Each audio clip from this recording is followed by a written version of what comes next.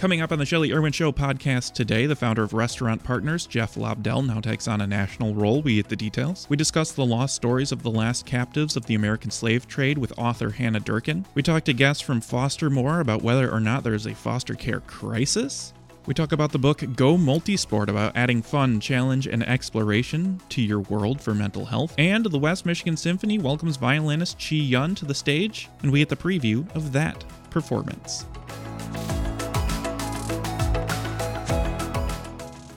Well, I bet you, the listener, like to eat. And eating out, well, I hope my next guest agrees, is back. Let's talk to Jeff Lobdell. He's been here before. He'll be here again. President and founder of Restaurant Partners, adding another hat to his list of things he does. Jeff, always a pleasure. Thanks, Shelley. I appreciate coming on with you here. I was just, I'll give you a plug, just at your Sundance last week. Had good service. I wish I could remember my server's name. I'll give her a plug. But I had myself a cheese omelet with those little spuds. Oh, yeah. Walked away happy. They always love it when you come down to visit them. You're one of their favorites every time you come over. I get the service. And, of course, that's just one of the many under your leadership of Restaurant Partners. Obviously, we can talk all things food, all of our conversation. But, Jeff, you do have a new hat that you're wearing. Before we get there, tell me about why Restaurant Partners is important to talk about. Thank you. Well, Restaurant Partners Management, our website is 4GR8 Food, using letters and numbers, 4greatfood.com. We have 21 restaurant locations and 2 hotels. 15 of those restaurant locations are here in Grand Rapids, 6 are in Traverse City, and the Sugar Beach and Grand Beach Hotel Resorts are in Traverse City. So, do some road tripping. Yeah. What got you into this business? Well, I kind of followed in my dad's footsteps. He was a fast food franchisee in Traverse City, Michigan, where I grew up, and worked for somebody who worked for him. And I said, you know what, I didn't know if I wanted to do it or not. And then I worked at a hotel and conference center, and they made me employee of the month when I was about 17 years old. And I said, you know what, I'm going to follow my dad's footsteps and go to Michigan State and study hospitality business there. Oh, you did follow your journey. Yeah. Jeff, are we back in the restaurant? Restaurants are doing well. I think Grand Rapids and Traverse City both have a very vibrant food and beverage industry, and things are going well. I was just mentioning that we're coming up on the 3-year anniversary mark. I think it was February 16th or 17th of 2021 when the dining rooms reopened after the pandemic. So we're trying to put all that, the scars of that, in the rearview mirror and just keep moving on. Well, and you keep moving on. I introduce you now as the chair of the National Restaurant Association for your 35 years of ownership and leadership in the hospitality industry. How big of a deal is this? Thanks. Yeah, I'm honored to be the chairman of the board of the National Restaurant Association. I've served on that board for 10 years now, and proud to advocate on behalf of all restaurants across the country and their staff and their guests. You know, there are 1 million restaurants in the United States, and they're hoping that our sales will hit $1.1 trillion for all these restaurants, which would be a new record. And we have 15 million food service employees in the country. Yes, thank you for that. So as chair, the buck stops here often. What are you managing when it comes to those who gather with the National Restaurant Association? Sure. We're really... some of the things we're at, well, of course, the National Restaurant Association is very big on training and food safety. Our Serve Safe product is available all across the country. We use that in all of my restaurants, including Beltline Bars, Sundance Grill, Omelet Shop, Bagel Beanery, Grand Coney, Red Geranium Restaurants, Flapjack Shack, Real Food Cafe, Noble Restaurant, Pete's Tavern. I could go on. We love their training products, so that's number one. But number two, we like to advocate.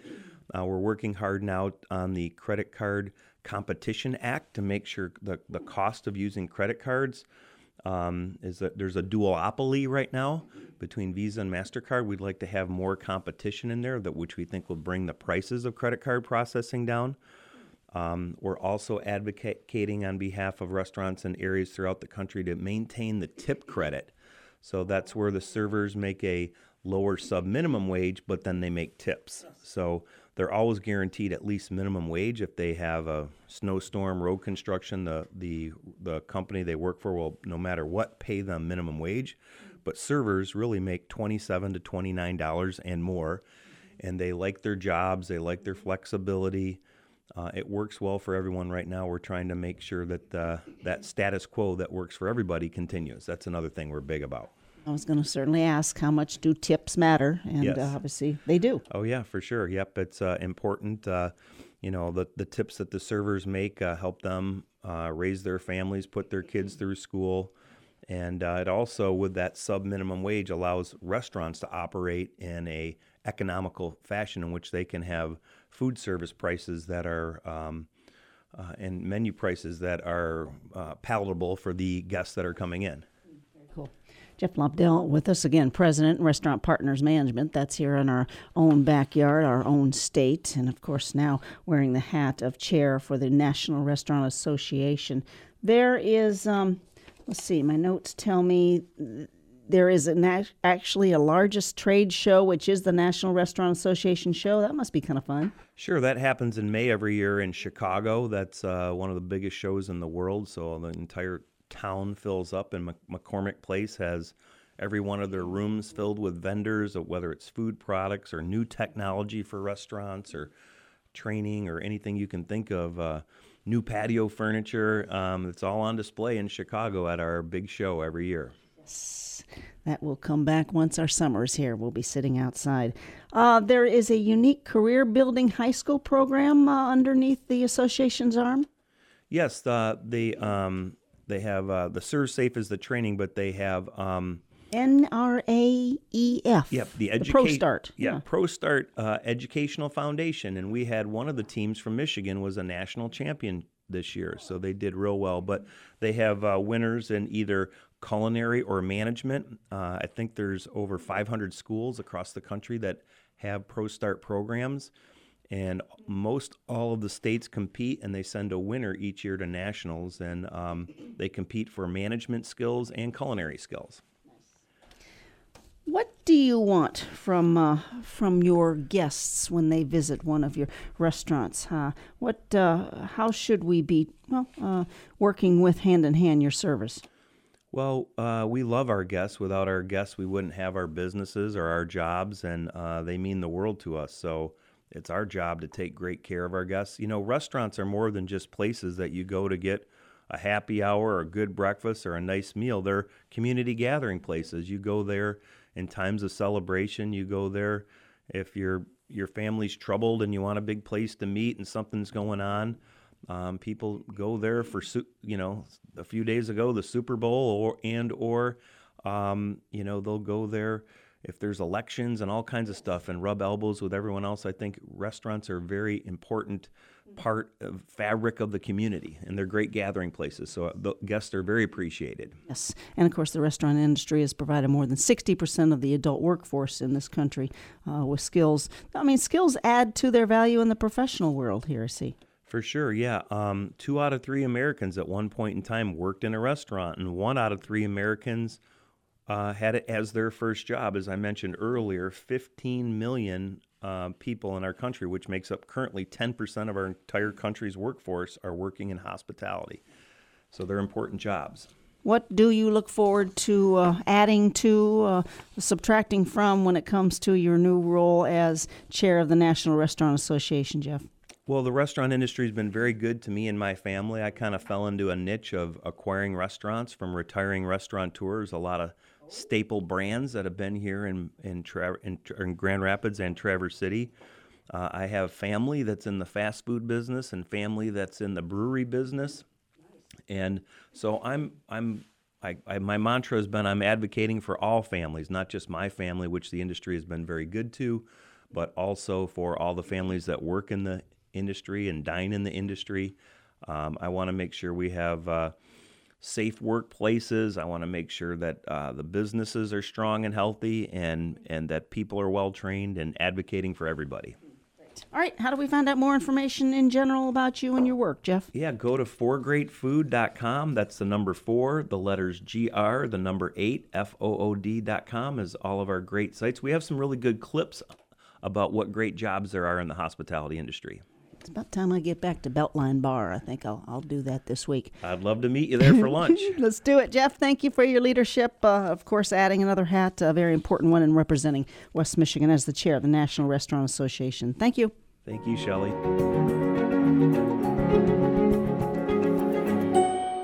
Let's be blunt with the title by my next guest, The Survivors of the Clotilda, the lost stories of the last captives of the American slave trade. An important conversation we are to have. I bring you on author Hannah Durkin. Good morning to you, Hannah.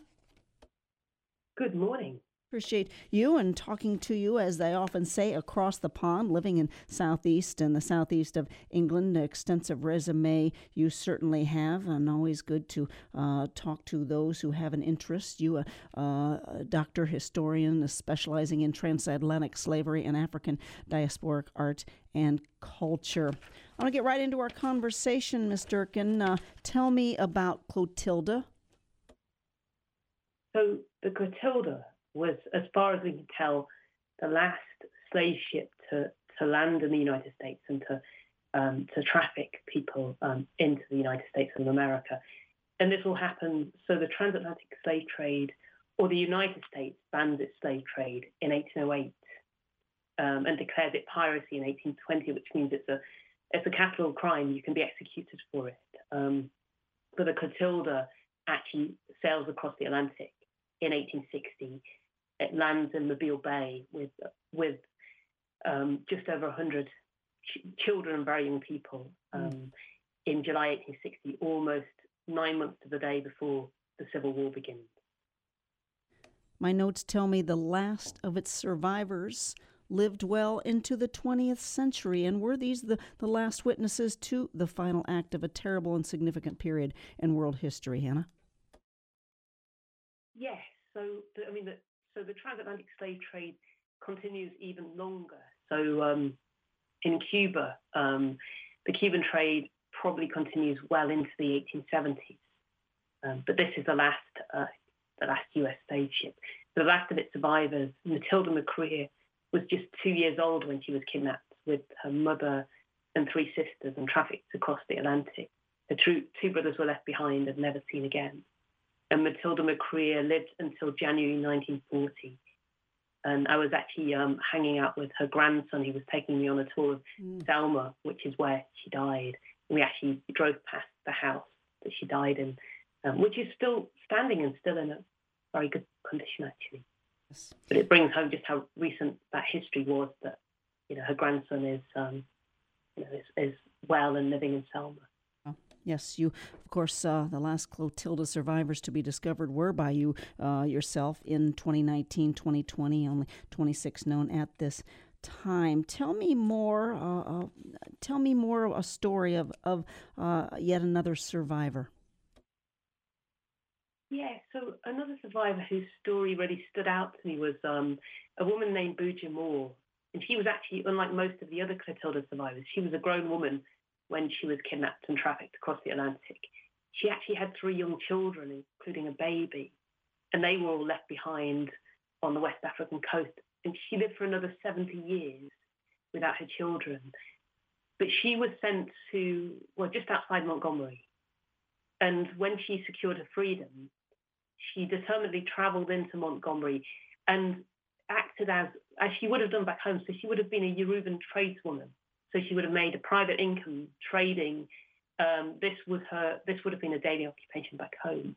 And what she's doing from the 1870s up to 1925, when she's too ill after that point, she lived until 1930, but she is foraging wares around her home. She's catching the segregated train into the heart of Montgomery, and she's selling her wares along Dexter Avenue, which is not only where the state capitol building is, which is the first capital of the Confederacy, of course, but it's also where Rosa Parks refused to give up her seat on a bus to a white man.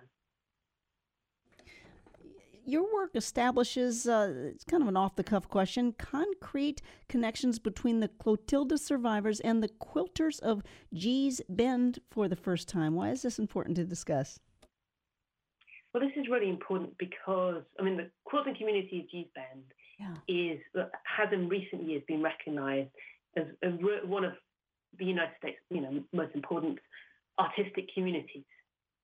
So the Gee's Bend quilters are famous for their sort of quite idiosyncratic quilting patterns, their blend of bright colours and abstract shapes. They've been likened for the past couple of decades to West African strip weaving. And so they were potentially seen as evidence of West African survival in the United States of America. And there have been rumours that at least one Clotilda survivor was sent to Gee's Bend. Oh, actually, no, she ended up in Gee's Bend in the 1890s, more precisely. But I found evidence that there were quite a lot of Clotilda survivors living in and around Gee's Bend, including actually Matilda McCreer, the last Clotilda survivor. So we've got this really strong evidence that, the community that it came from, this Yoruban town in present-day Oyo State in Nigeria. The Oyo was famous, women of Oyo were renowned for their strip weaving traditions. So these connections are very, very striking indeed. And we know that, we know now because of the book, that some of the people from this community will also manage to find their way south to Mobile, to a large community of Clotilda survivors living in Mobile. Yes, Mobile, Alabama, beautiful area. Hannah Durkin with us, the survivors of the Clotilda, the lost stories of the last captives of the American slave trade. Does this also, your good work, present this new evidence that the slave trade ended in the 1870s, not 1867, as historians continue to claim? Yes, so there's certainly questions about whether a slave ship, successfully disembarked captives. But certainly, there are slave traders still in Ouidah, Benin, present-day Benin, which is where the Clotilda captives were basically held and sent across the Atlantic. So there's lots of evidence to show that there was an active slave trading community well into the 1870s. What's another important point from your work? Another important point, and perhaps we touched on this a little bit, but maybe these civil rights connections. So Matilda McCreer, in December 1931, so about 8 years before her death, she travels first of all to meet a fellow Clotilda survivor in Mobile. At the first time that she's actually been back to the site of the Clotilda's landing since she was 2 years old. But when she returns to the estate just 15 miles outside Selma that she's living in this time, this cotton estate that she's worked in her whole life, she then walks 15 miles from that estate to Selma, to Dallas County Courthouse, to basically ask for reparations for her kidnapping and enslavement. And of course, the white judge turns her away.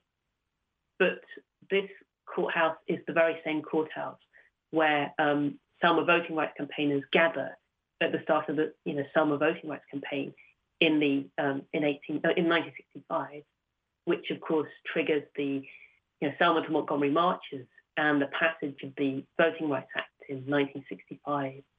Another Clotilda survivor knew Amelia Boynton Robinson, who led this 30-year voting rights campaign in and around Selma.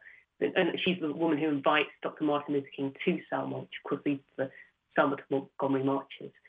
And Booja Moore, the woman who lost her children at Ouidah, she probably knew E.D. Nixon, who was who first led the Montgomery bus boycott before Dr. Martin Luther King took over. So there are lots of these connections, and their descendants as well were involved in the civil rights movement. Matilda McCreer's grandson was arrested during the civil rights movement. Thank you for sharing the stories and your research and continued passion. Hannah Durkin, the survivors of the Clotilda. How do we find out more information? Where can we find your book? Yes, so my book is available at all good bookshops. And of course, if you want to support your independent bookshop, you can go to bookshop.org. But HarperCollins's website lists all the major stockets of my book. Yes, many praises, including Kirkus Reviews, A Welcome History of Defiance and Survival. Thank you, Hannah.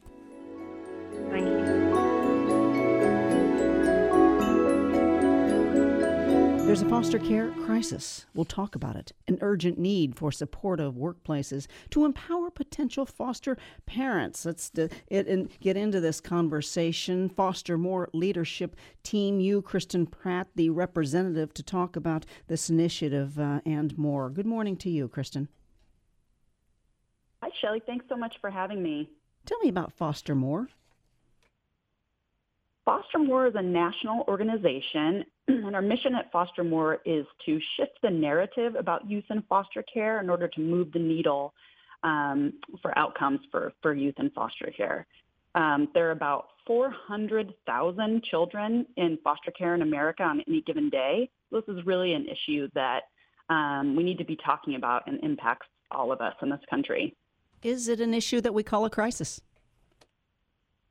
It is. It is a crisis. Like I said, about 400,000 in the United States. About 30% of these youth in foster care report experiencing homelessness at some point, and about 1 out of 5 who've been in the child welfare system have experienced incarceration. So we really need to support these youth so that they can overcome these obstacles.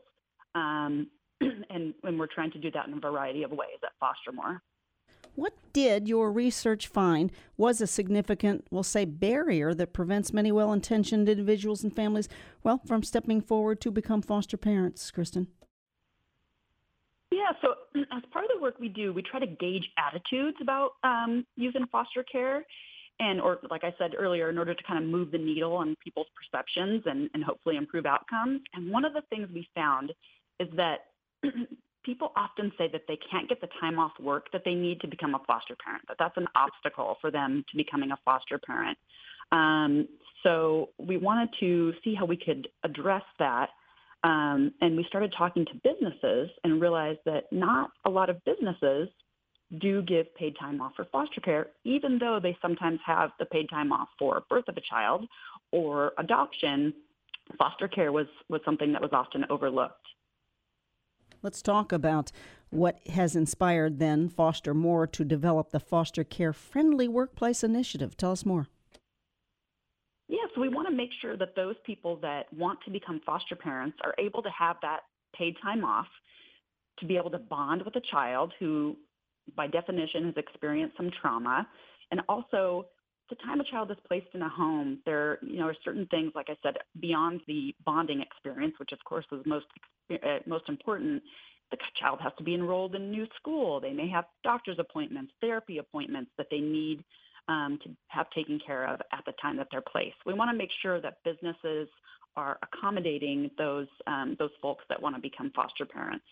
And it's only statistically about 1% of employees will become foster parents. So this makes this a low cost for businesses, but life-changing benefit for those parents and especially the youth that are going to benefit from that time off. And of course, just to follow up, Fostermore, you envision this initiative impacting both potential foster parents and obviously a whole community?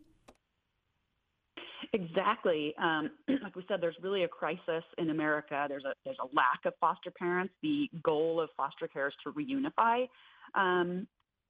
children with their parents. That happens about 50% of the time, approximately.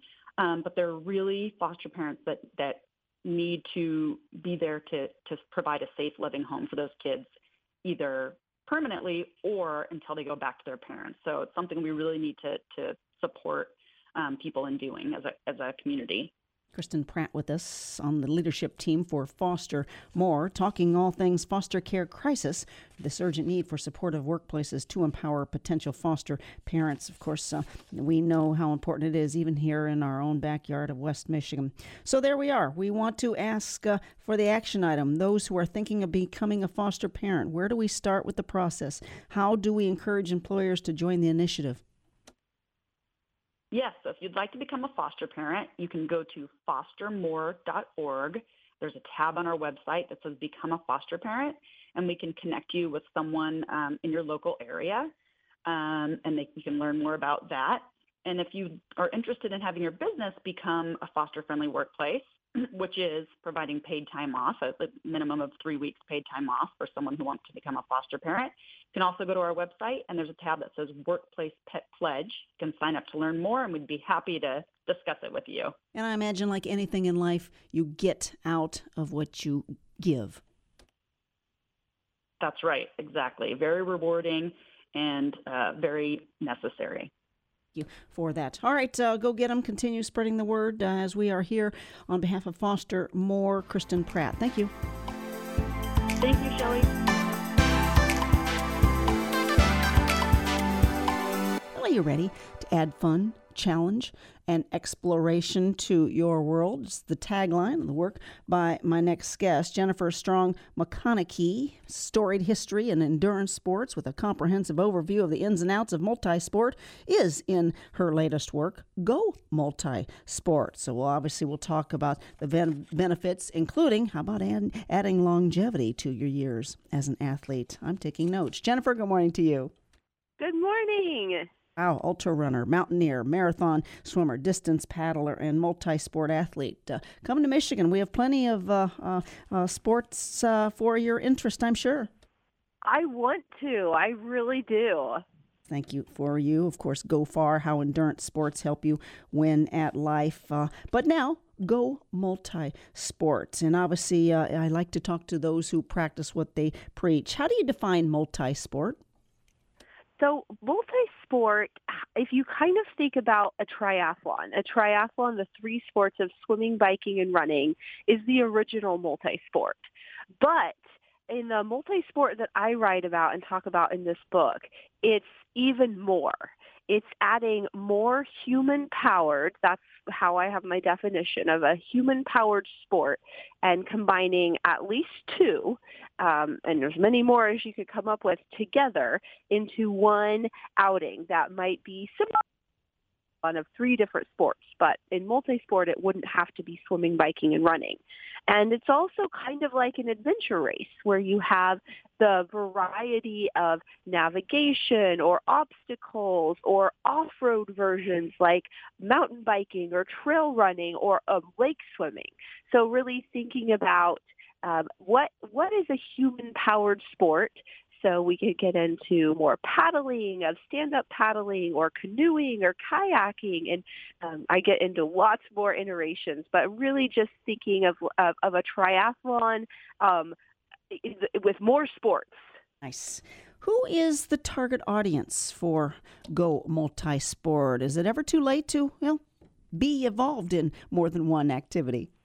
It sure isn't. So the target audience is for people who are athletes who are looking to do more. If you've done some races, some run races, or you've done some triathlons, or you've done some biking, and you're wanting to know, what should I train for next? Should I just do marathon after marathon? Or maybe I should try multisport, where I go for really long distances if I want to. You don't have to. But instead of just doing one sport, you combine lots of sports together. There's options for extreme athletes, but in the book, there's also options for people who want to define a multisport as simple as going to the gym and running on the treadmill and then doing a weights class and maybe then hopping in the pool and swimming, or walking to the gym or biking to the gym and doing an activity there. So you don't have to be an extreme athlete. There's lots of fun ways to do multisport if you want to do the extreme versions, but you can also just apply it to your life during your day. If you want to break up your workouts and do one in the morning, one in the afternoon, and one in the evening, in a way that could also kind of be a multi-sport because you're doing different modes of activity that are human-powered during your day or however you want to define it, your week, your time. So it's really for people who want a new challenge and a new way to work out that's not just the traditional boring options. Yes. Again, you're right. Don't just go hard, go multi-sport. You, an outward bound graduate, knowing obviously what we're talking about. I want to get to this tease that I presented, another reason to participate in anything that gets us moving. Adding longevity to our years as an athlete. Is there science behind this? There absolutely is. So for those of us who have spent years in running marathons and ultras and triathlons, we are no strangers to injuries that can come up, overuse injuries. And so multisport gives you something else to do to help prevent some of those overuse injuries. It's real easy to fall into the trap of just training for run after run after run, or marathon after marathon after marathon. But when you add in additional sports, you're cross-training and you're keeping those runners' knees from continuing to break down. And it actually can build strength in different muscle areas and help you stay injury-free by training your entire body and trying different sports. And it also, so that's sort of like the technical longevity, but it gives you a longevity in a sense that you're inspired because you want to go out and try rollerblading or roller skiing or try that new form of kayaking on whitewater instead of flat water. And so you have this longevity of your mindset of you're always wanting to, instead of being like, oh, it's another Wednesday, I've got to go do my long run, you can think of, hey, it's another week, I get to go try these new sports. It snowed this weekend. I get to go try cross-country skiing or do that. And so it really adds a fun excitement to life that can help you stay motivated for a long time. Wonderful. Again, go multisport. Add fun, challenge, and exploration to your world at any stage in life. Jennifer Strong McConaughey with us. Just a couple minutes left. Again, you talk about finding ways to get outside, attuning to your complete health. And you mentioned maybe not everyone has time to get out 3 times a day, but how does one become active when life is full? Well, you use the time that you have. And so what the great thing about multisport is, say you only have an hour. You can do a traditional run bike in that hour.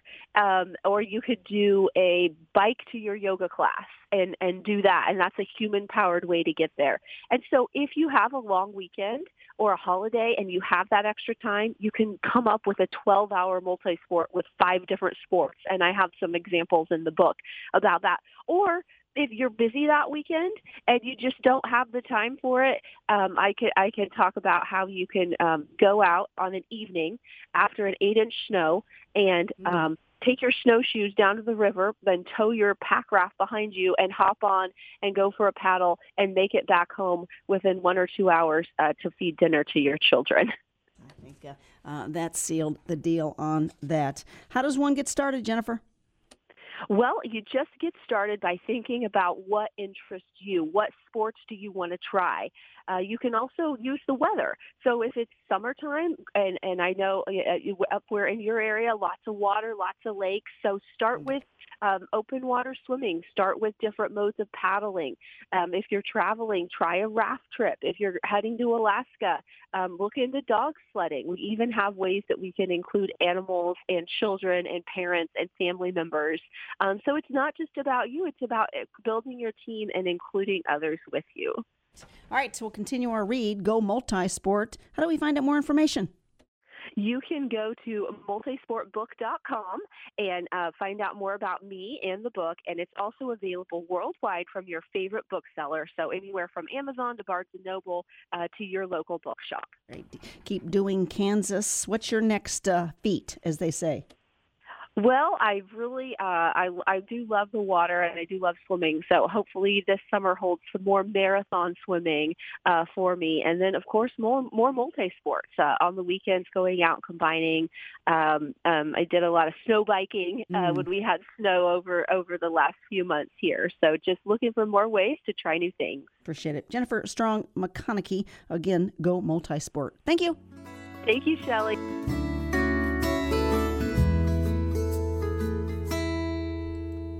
Come 7:30 on Friday, February 23rd, my next guest returns to reprise a magnificent program for a live in-person audience. That person, Chi Young, violinist, described as charming, charismatic, and, of course, ready to grace our stage at the Frohenthal Theater, of course, on this 23rd. Chi Young on the line. Good morning to you.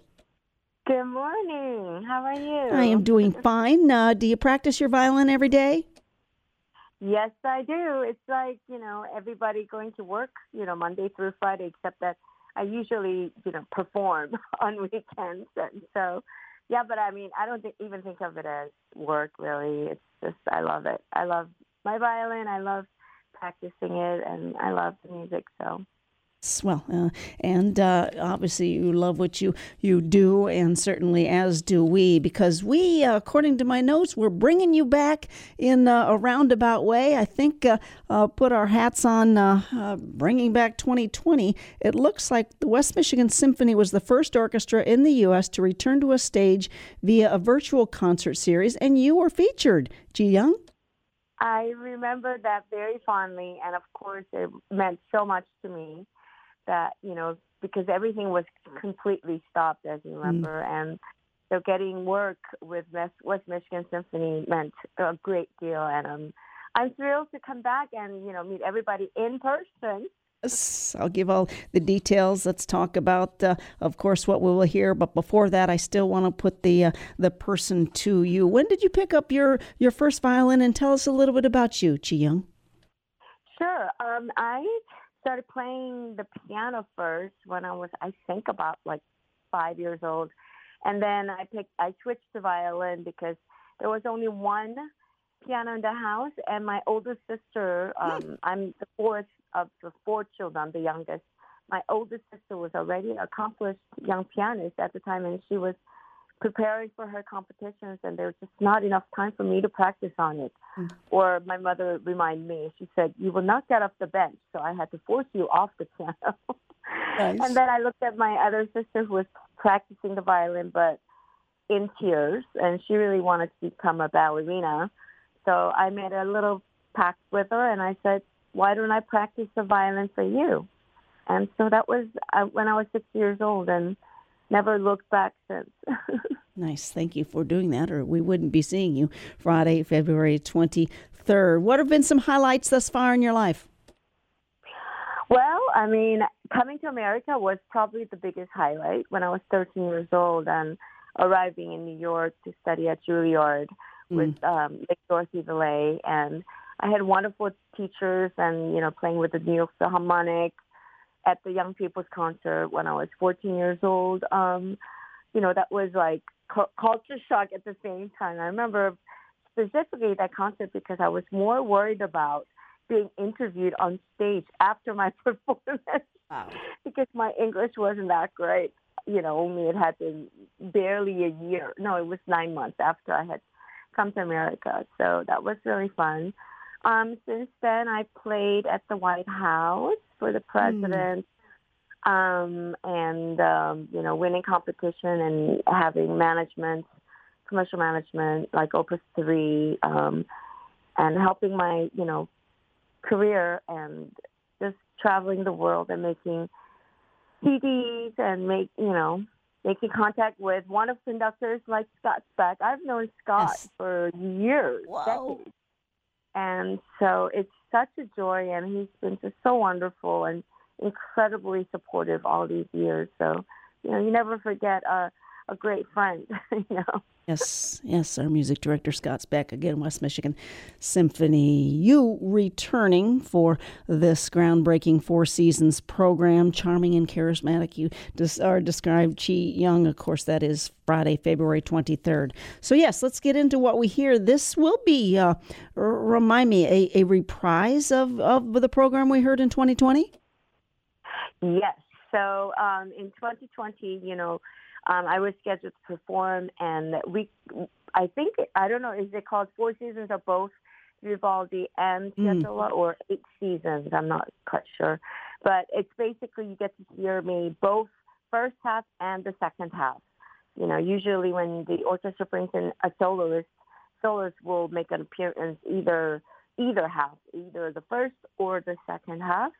But in this concert, I'll be just about playing the whole concert, and we will be sort of going back in time to Baroque era to play Vivaldi one season, and then coming to current season, playing tango music. So it will be really fun, and it's and I play without music, so it's a lot of fun though, because it's challenging and gets so many butterflies in my stomach before the concert. But once you're on stage, and as the audience members will see, that everybody has such an important part, because it's a reduced string orchestra and with a harpsichord. And so it will be not as many people on stage, but we have to work extra hard to make, ourselves sound great and just be part of it. And it is so much fun. And Scott, it was Scott Speck. Scott Speck, right. And he had actually suggested this 8 seasons program more than 10 years ago, when he invited me to play with his one of many other orchestras, Chicago Philharmonic. And so I said, well, I've done both pieces, and I memorized both of them, but I've never quite done them at the same time, especially alternating the seasons. Alternating the composers. You start with Vivaldi and then doing the Piazzolla and go back to Vivaldi and Piazzolla. So I said, sure, why not? Let's give it a try. And we had so much fun doing it, and so I've been doing it. I mean, that's the only way I play 8 seasons now. Nice. Again, Chi Young with us. You'll hear her on the 23rd of February that evening. It's a Friday, returning to reprise a magnificent program for this live in-person audience. Of course, for Frauenthal Theater, you can't beat under the direction of music director Scott Speck. And we'll keep you busy that week. It looks like you will be performing for a master class, a student master class on that Wednesday, and then a free downtown lunch and learn on that Thursday. So in addition to a solo recital program at the Block. I hope that's all in your list of things to do. Yeah, it's almost like, concerts every day. I'm in Muskegon, so it will be fun. Keep you busy. Yep. Are you okay with a description of charming and charismatic?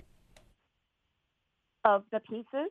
Yes. Well, you are described as a charming, charismatic violinist. So little birdies have been talking about you. I think that's a compliment. Oh, thank you so much. That is very kind of you, and I will try to bring the best charms and there's charisma on stage. But absolutely, the music will help me, and I am going to be bringing 2 dresses, so the people won't be bored with seeing the same dress both have. I think that's the least of what we are being troubled with. It's the sound, and of course your performance, and obviously the whole symphony behind you as well. How do we find out more about your work, Chi Young? Well, you could also find my YouTube channel, and also I'm on social media, and Facebook. There's a fan page with my name, Chi Young, and also on Instagram. So. And I think I'm on Spotify, Apple Music, something like that. So if you Google me, or if you tell Alexa to play Chi Young, I think Alexa will play. So I'd probably not say that on the phone now, because my Alexa might think that I'm calling her. It's all good. You're charming, charismatic. You do, as a violinist, return to West Michigan Symphony for this groundbreaking 4 seasons program. Chi Young, of course, that's Friday, February 23rd, westmichigansymphony.org for your tickets. All right, have fun. Looks like we will welcome you with opening arms come the 23rd and before. Thank you, Chi Young. Thank you, Shelley.